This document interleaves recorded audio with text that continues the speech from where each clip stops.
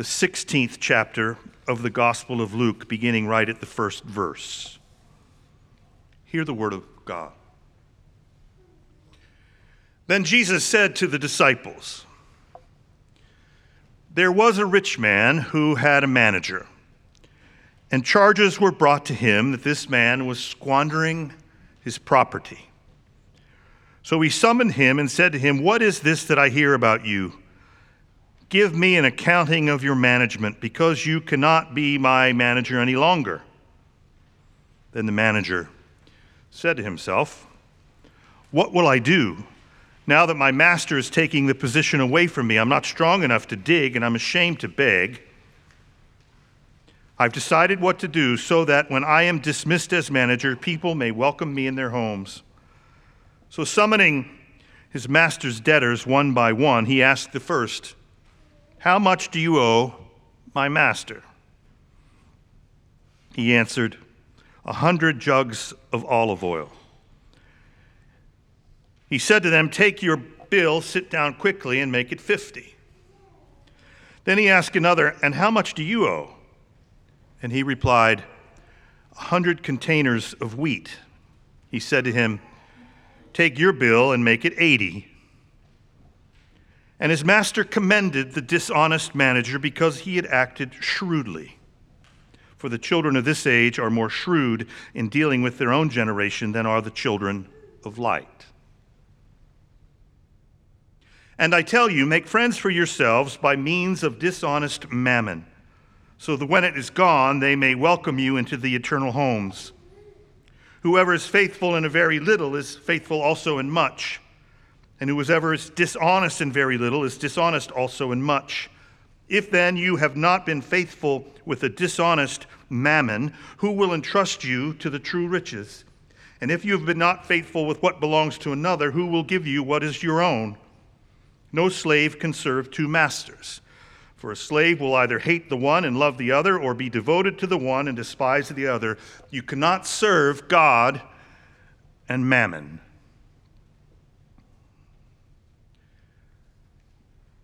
This is the word of the Lord. Thanks be to God. Yes, you heard it right.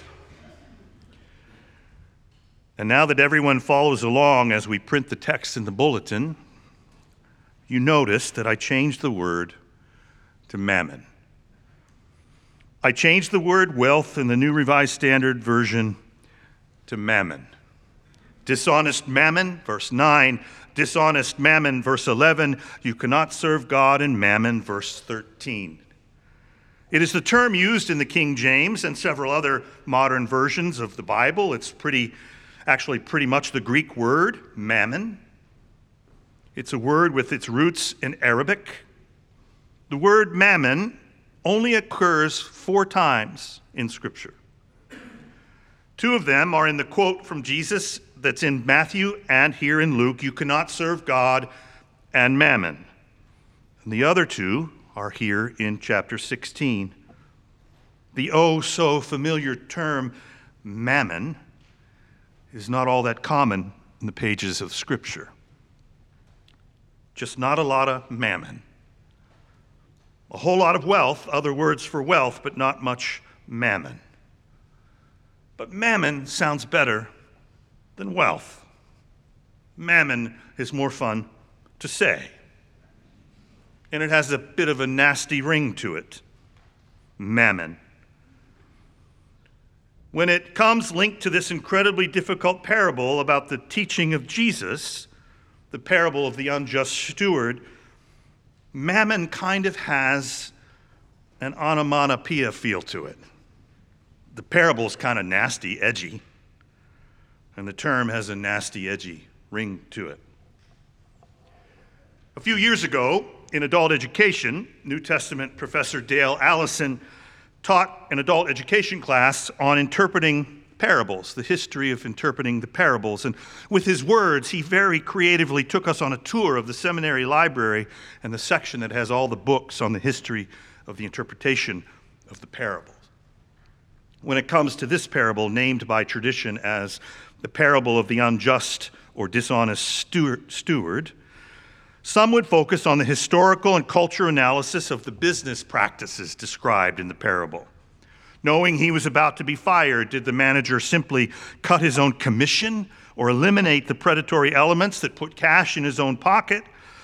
Or was the immediate discount coming out of the owner's profit? The shrewdness commended was an urgent decision that allowed the rich man to cut some losses and move on. Others would look to the existential crisis of the manager. What will I do now? I'm not strong enough to dig, and I'm ashamed to beg. The manager's employment predicament becomes symbolic of an Ebenezer Scrooge-like transformation that leads to kindness and mercy.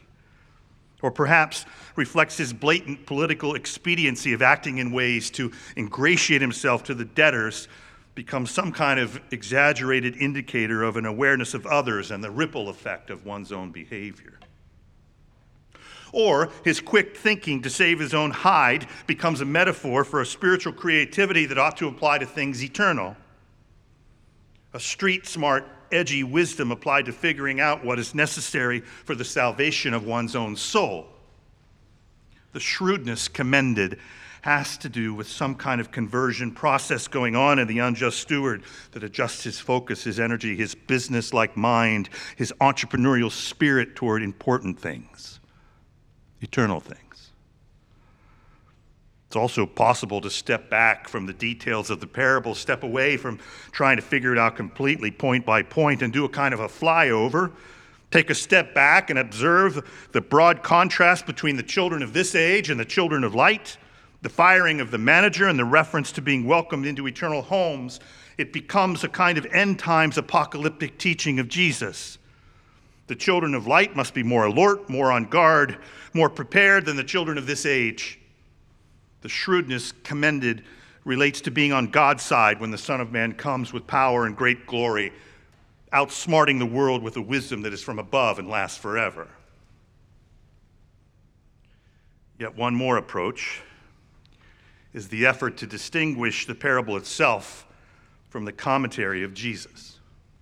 In this case, one could argue the parable concludes with verse 8, and his master commended the dishonest steward because he had acted shrewdly, because the children of this age are more shrewd in dealing with their own generation than the children of light. Stop right there, and the listeners to the parable then and now are left shaking their heads. Really, Jesus? But Jesus continues teaching. The sermon goes on and the preaching heats up a bit. If then you have not been faithful with the dishonest mammon, who would entrust you with true riches? Snap, Jesus. In November of 2015, the Christian Century published a short article I wrote and titled it, "When It Comes to Talking About Money, Pastors Can Never Win." It started as an 1,800-word essay on the bind that pastors face because congregations and most of the folks in them are uncomfortable talking about money, especially the combination of money and faith. Over and over again, pastoral search committees, including my own, look for the next pastor to help them improve stewardship in the congregation. And then the pastor catches flack at the door. "You talk about money too much." Or, "You really ought to stick to spiritual things." The piece included a few bits of wisdom that were shared with me early in my ministry and a few things I have learned over the years. One example is the pastor should always understand the church budget as well or better than the finance committee. Makes perfect sense. After the comments from the editor, I cut the article to 1,400 words. And when it was published in 750 words. And the title was, "Why Pastors Should Know Who Pledges How Much," which was never the intended gist of my work. Most of the tips ended up on the cutting room floor. When it comes to reading, teaching, talking about mammon, the title editor made it all the more a third-rail issue. It was a print version of what social media now refers to as clickbait. And the editor knew what we all know. Don't talk about mammon, mine, yours, or ours. But then Jesus says you can't serve God and mammon.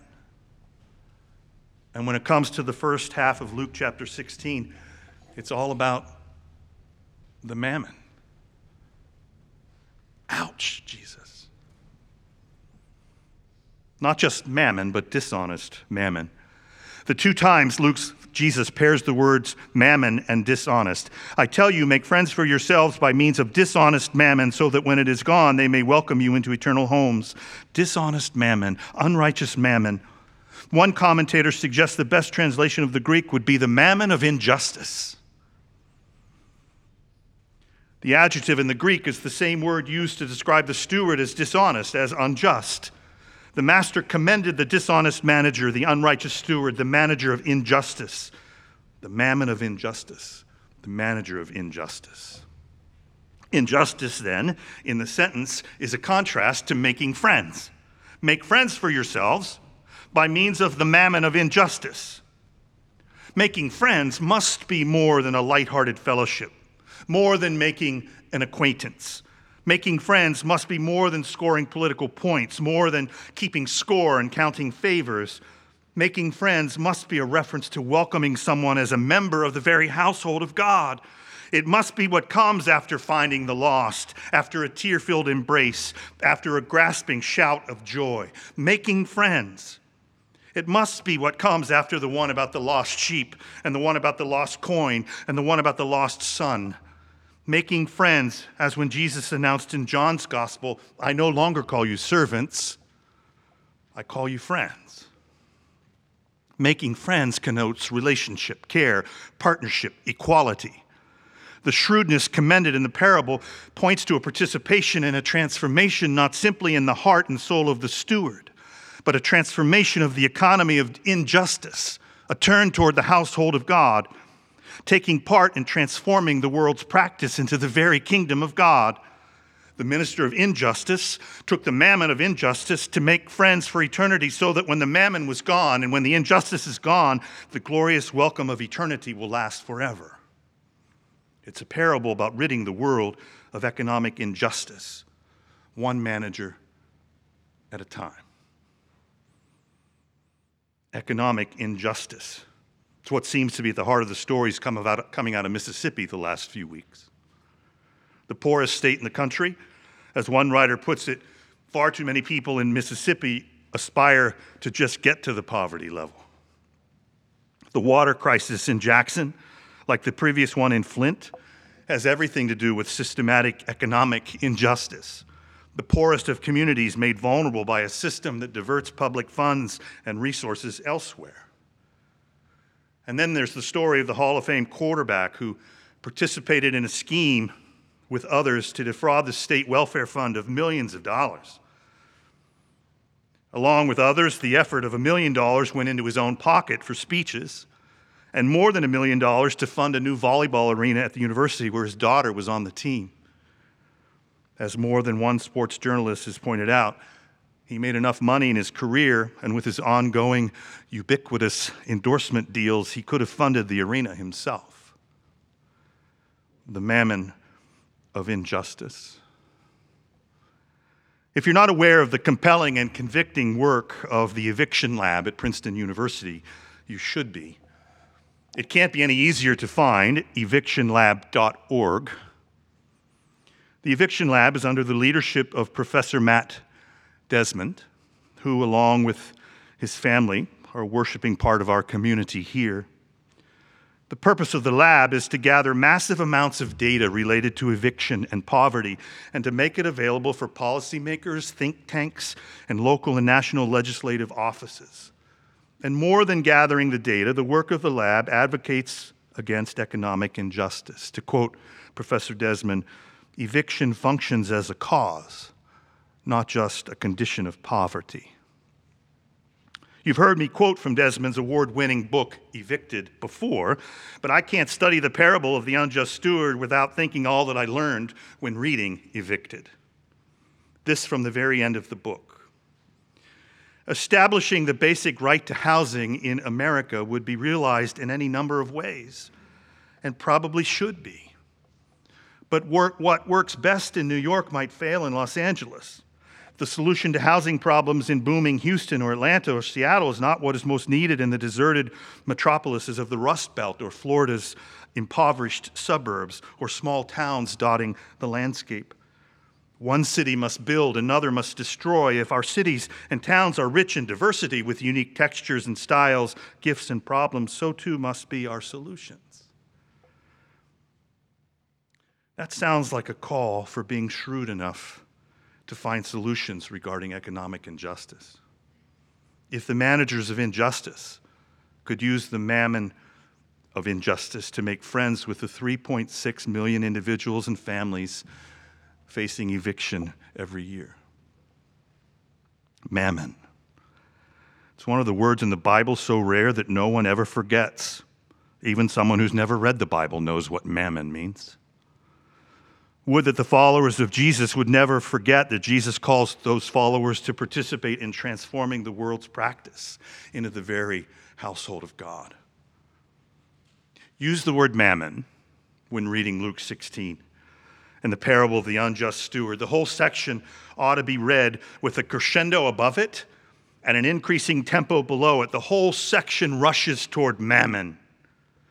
The parable proper with all of its ambiguity, and then the squirm-worthy sermon from Jesus, the post-game press conference, as it were. It all has a rhetorical momentum that builds, and the swirl of questions and complexity that whips with the increased pace of the teaching of Jesus stirs up head and heart. Children of light, dishonest mammon, faithful in little, faithful in much, hating the one, loving the other. You cannot serve God and mammon. The mic drop of divine proportion. The listeners to the parable and the preaching of Jesus then and now can't feel good about it, can't explain it. You just experience it and try to somehow, by God's grace and mercy, try to somehow be faithful in your life in following Jesus when it comes to God and mammon. Thanks be to God.